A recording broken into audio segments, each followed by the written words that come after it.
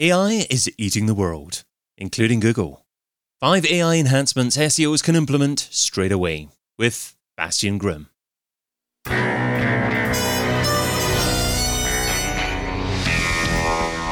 InSearch SEO podcast is brought to you by Rank Ranger, the all-in-one SEO platform that helps scale your business through data and analytics.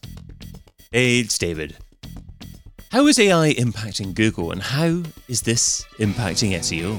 And what can you do about it? That's what we're going to be covering today with a renowned expert in large-scale international SEO, managing massive sites and highly competitive industries.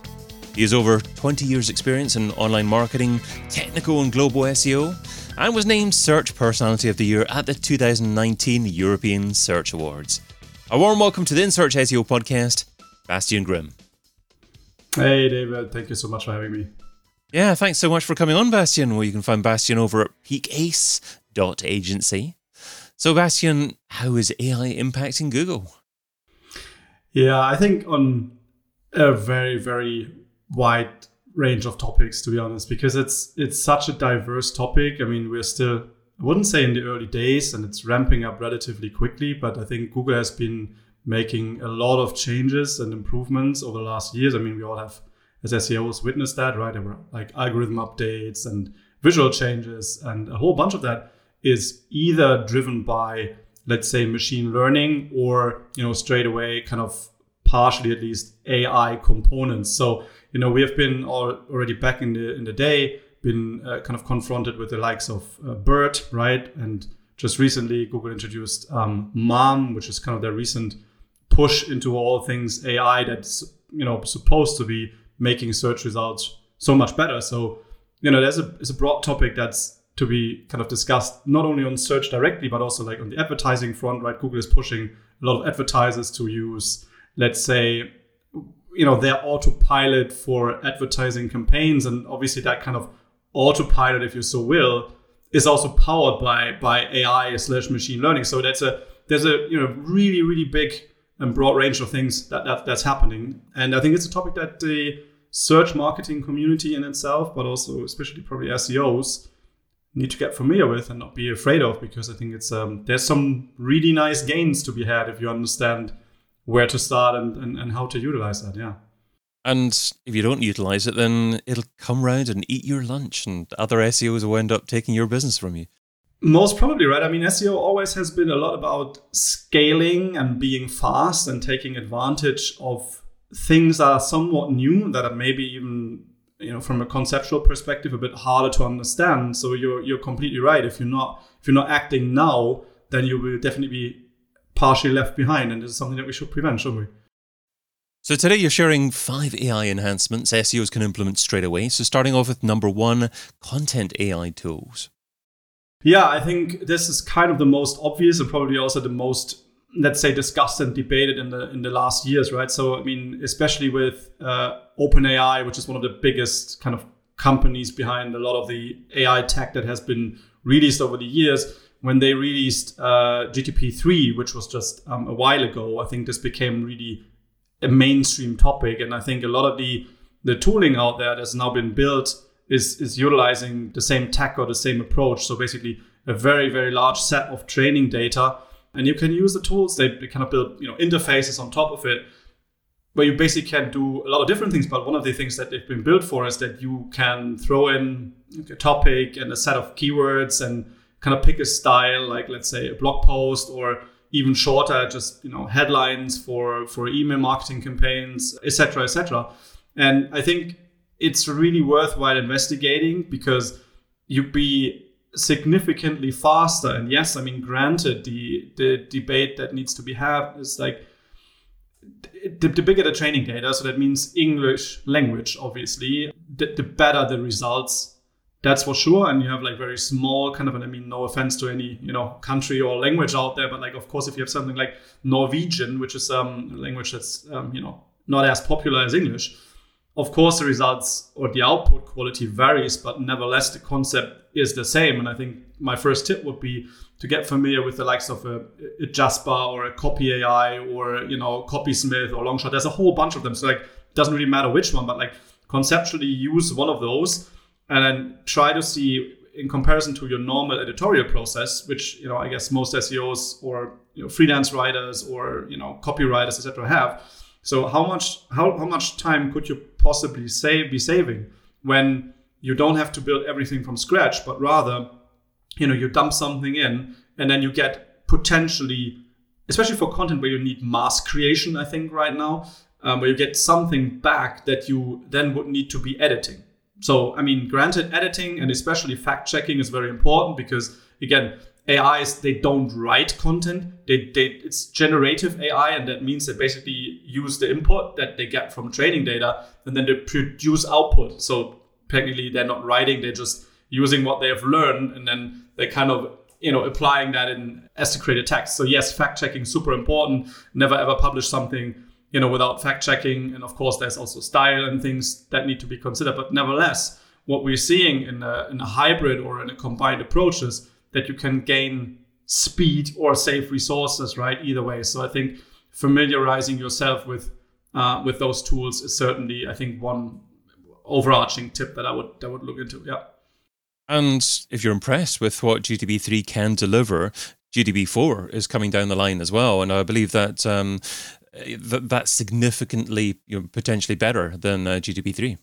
That's entirely correct. Release is not yet confirmed, but a general trend that you could see with AI tools in general is that, the bigger the training data is, the better the output is. And in GTB4, at least based on an interview that has been done by the CEO with OpenAI, it's supposed to be 500 times bigger in comparison to what we have with GPT-3 right now. So you could expect, similar to what we've witnessed back in the day from GPT-2 to 3, and that, that range, or let's say that scale wasn't as significant. If I recall correctly, it was 140-ish times 2 to 3. So I think there is going to be a massive bump up in terms of what those AI will be able to do. And yeah, I think you're completely right.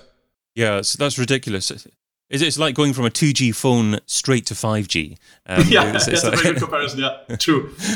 So let's bring us up to point number 2, which is brainstorming, time saving.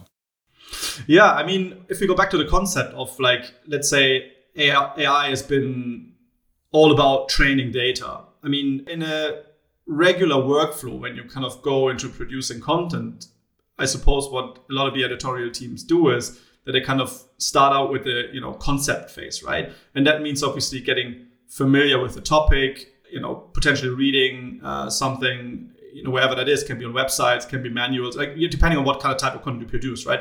But technically speaking, I suppose there's always going to be some kind of conceptual / research phase in the very beginning that needs to happen. And if you think about it conceptually, I think what you could also achieve, not only, as I've been saying in tip number 1, to generate content, you could also just go and kind of, for example, when you go into these interfaces, you could say I only want headlines. So you dump in a whole bunch of keywords and you just look at all the headlines that those tools actually spit out, because what they do is they have consumed a lot of input. Therefore, the output is basically the most common overlap. So again, it could also help, if you think about the kind of Google's concept of people also ask and the kind of related questions that they're showing in the search results.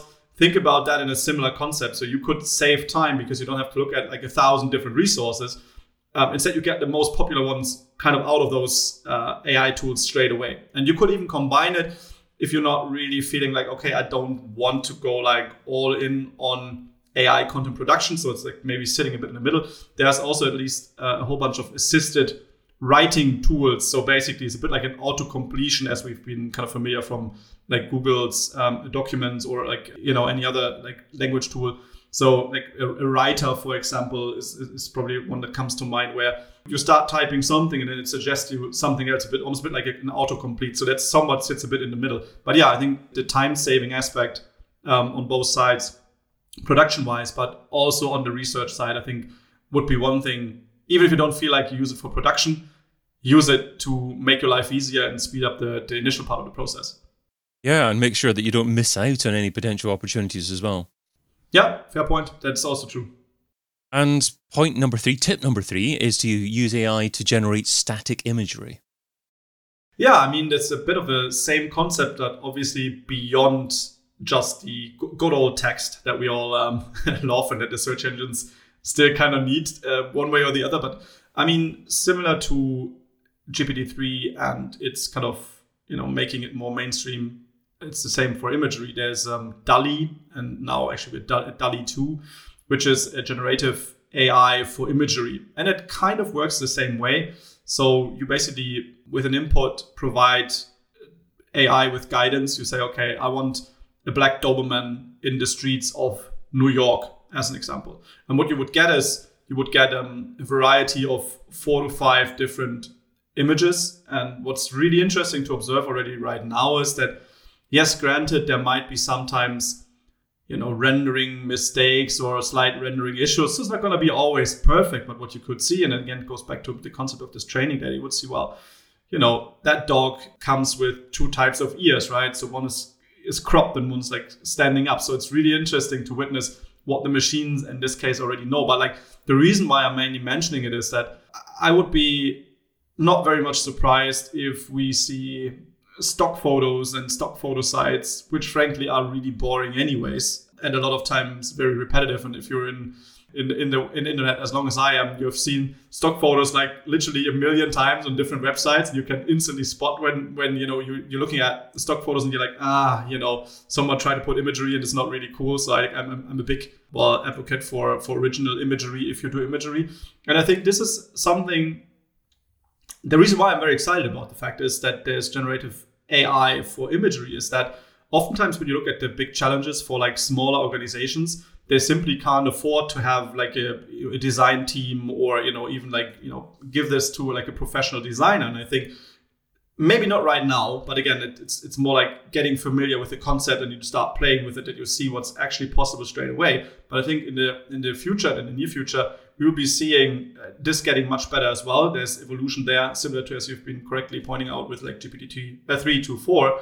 It's the same there as well. So the images will be getting better and better and better. And actually, in fact, I gave a keynote the other day where I had the audience compare images. One was a stock photo and the other one was generated by AI. And it's very interesting. There were like 5 photos and like it was 1,000 people there. And only one of them has been identified correctly as what it was. But all the other ones, people were like, okay, this is a stock photo, but in fact, it was a generative AI. So I think there's a very, very steep learning curve also from that perspective. So I'm really excited about that. So I think my tip 3 would be to get really familiar with generative AI for images, because there's so many cool things happening there. You can play with. It's not only DALL-E. You can play with Dream Studio, which is using what's called stable diffusion. So there's a whole bunch of them. Just again, get familiar with the concept, see what's already possible, because that's definitely coming. And I see there are even some WordPress plugins nowadays that you can automatically detect or the text, obviously use the text within the blog post and automatically generate the image based upon that. This is extremely exciting, because what happened is that DALL-E, just like 2 or 3 weeks ago, I think they released an API. You're entirely correct. And obviously the WordPress plugins, and not only WordPress, but also for some other CMSs I've seen first implementations, they basically then use the content. They do like a content extraction, or as you said, they use the tags as an input. They fire it against the API. So what you get back is maybe a relevant like hero or header image for your post. So I think on that front, again, it's a lot about what I've been saying early on. It's a lot about efficiency and making processes much easier. So Microsoft, for example, they are an early investor into OpenAI, and I believe there's actually even talks where they want to increase their participation. But on a side, what I find very interesting is that they're pushing extremely hard on the integration. So, for example, what they'll be rolling out is an integration into the Edge browser, where you have a sidebar, and basically on the sidebar it triggers a Bing image search, and Bing image search doesn't return anything. You can create like an image on the fly straight in the browser and use a drag and drop and put it, for example, when you want to do a social media post update. So the workflow is really smart, and you don't need to go like, okay, I go to a stock photo site,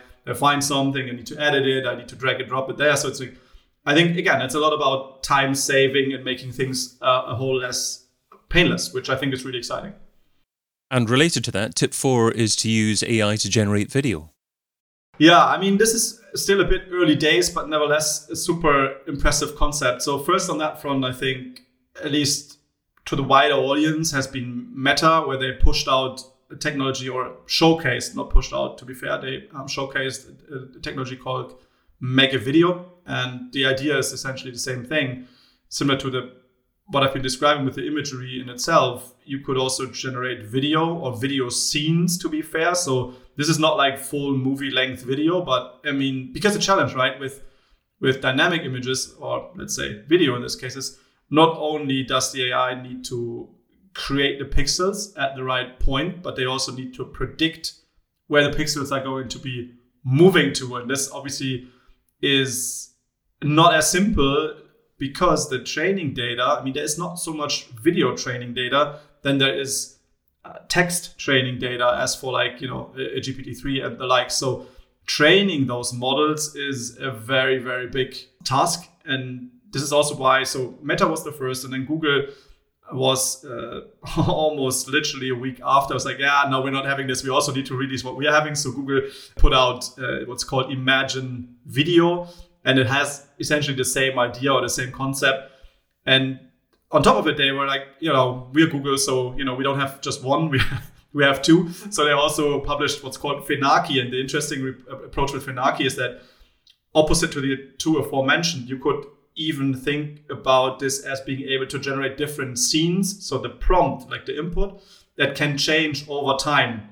So I think there's something to be coming in the near future that also would help us. For example, a lot of the images in social media advertising are kind of being replaced by video, right? People want like dynamic content. So I imagine if you look at the use case, well, potentially it could be that in the, not today and not tomorrow, but in the near future, we'll also be having tools at hand that allow us to create video clips, or like, short time video that can be used for that. It goes back to my point from earlier. It will probably help also like the smaller advertisers to have better ads, or dynamic ads, or both. It's incredible to think what's coming down the line. I mean, I wouldn't be surprised that in 10 years' time, it's possible to take a book or a movie script, give it to the AI, and it'll actually create a movie from the written material. Yeah, I think I agree. I think the curve, like this, the speed, the acceleration that we're currently seeing in AI, if you look at 5 years back versus what's coming in the next 5 years, it's incredible, because we're like just about to really lift off. So yeah, I agree. I think there's going to be some very, very exciting things coming down the line. Yeah. So that finishes up at tip number 5, which is prompt optimization. Yeah, I think this is a thing that people just don't have on their radar right now, but it's true for all the previous mentioned like tool approaches or input approaches, because what you do, at least right now, as a user, you basically need to tell the AI, if you so will, what are you expecting to get back? So this is what we call a prompt, right? So it's essentially like an input to a machine, and then the machine takes the input, ideally understands the input, maybe parses it in different ways, shapes, and forms, and extracts what it needs from it, and then returns you some content. And that can be an image, that can be a video, that can be potentially audio, that can be text. It doesn't really matter. But like generally speaking, prompts are what, at least right now, are incredibly important, because the better you are at formulating what you're expecting, the better the results are. And then that again is a time saver, but also, I mean, most of the AIs somewhat are like they work with a credit-based system or like API calls. So it's also like if you're using them heavily, it's also like from a cost perspective, it's an important skill to not like having to refine what you're looking for like 100 times, because obviously you're paying for that like then 100 times, but rather be very much on point with what you're trying to get out of it. And what people don't understand, I think, about the concept of prompts is it's not like, I mean, I had a very simple example with the Doberman in the streets of New York, but you might, envision an image, a certain image, and it could be grainy, or it could be of high quality, or it should look like it has been produced by the Unreal Engine. Or there's a whole bunch of different things, or super high quality, or you want it's a square image, or you want something entirely different. And I've seen prompts on imagery that are literally like a full page on with just description as to how precise you want it. So what I believe is that the skill or the tradecraft of actually being able to formulate very, very precise prompts is one thing that marketers really need to kind of get familiar with, because even if in the, a couple of years down the line, we might not be so reliant on the prompt in itself anymore. So the skill, might change over time, but at least in the very near future, and also I guess in the next at least 2 years, this is how AI will be controlled, or how you will be able to get the best results out of it. So I think formulating prompts, precise prompts, the best possible prompts, either way, I think it's going to be a killer skill for marketers anywhere. Yeah, absolutely. I was laughing a little bit because it reminded me of a long time ago, going back to about 2004, when I was using a website called Rent-A-Coder to outsource the design of a website that I was producing. This is before Odesk or Upwork or other sites like that. And I think I wrote about 100 emails to actually define exactly what I wanted this person to design. And that kind of skill, that prompting skill, is similar to what you do for outsourcing to actually get your tasks done to the manner that you want. Yeah, very, very true. It's a very fair comparison. I was literally saying the same to a friend the other day, where I kind of looked at some of this stuff feels a bit like a throwback to old days where we need to kind of provide very precise input to a machine, just that we're getting very different results these days. But yeah, you're right. Well, let's finish off with the Pareto pickle. So Pareto says that you can get 80% of your results from 20% of your efforts. So what's one SEO activity that you would recommend that provides incredible results for modest levels of effort? Well, right now, going back to my, I think, second tip, just use AI-assisted writing tools, because you're just getting significantly faster. Content production times go down incredibly, and therefore you just be able to push out more. And as we all know right now, content makes the search engines tick. So if you produce more for less, then I guess that's a win. Superb. I've been your host, David Bain. You can find Bastian over at peakace.agency. Bastian, thanks so much for being on the InSearch SEO podcast. Thank you very much for having me. And thank you for listening. Check out all the previous episodes and sign up for a free trial of the Rank Ranger platform over at rankranger.com.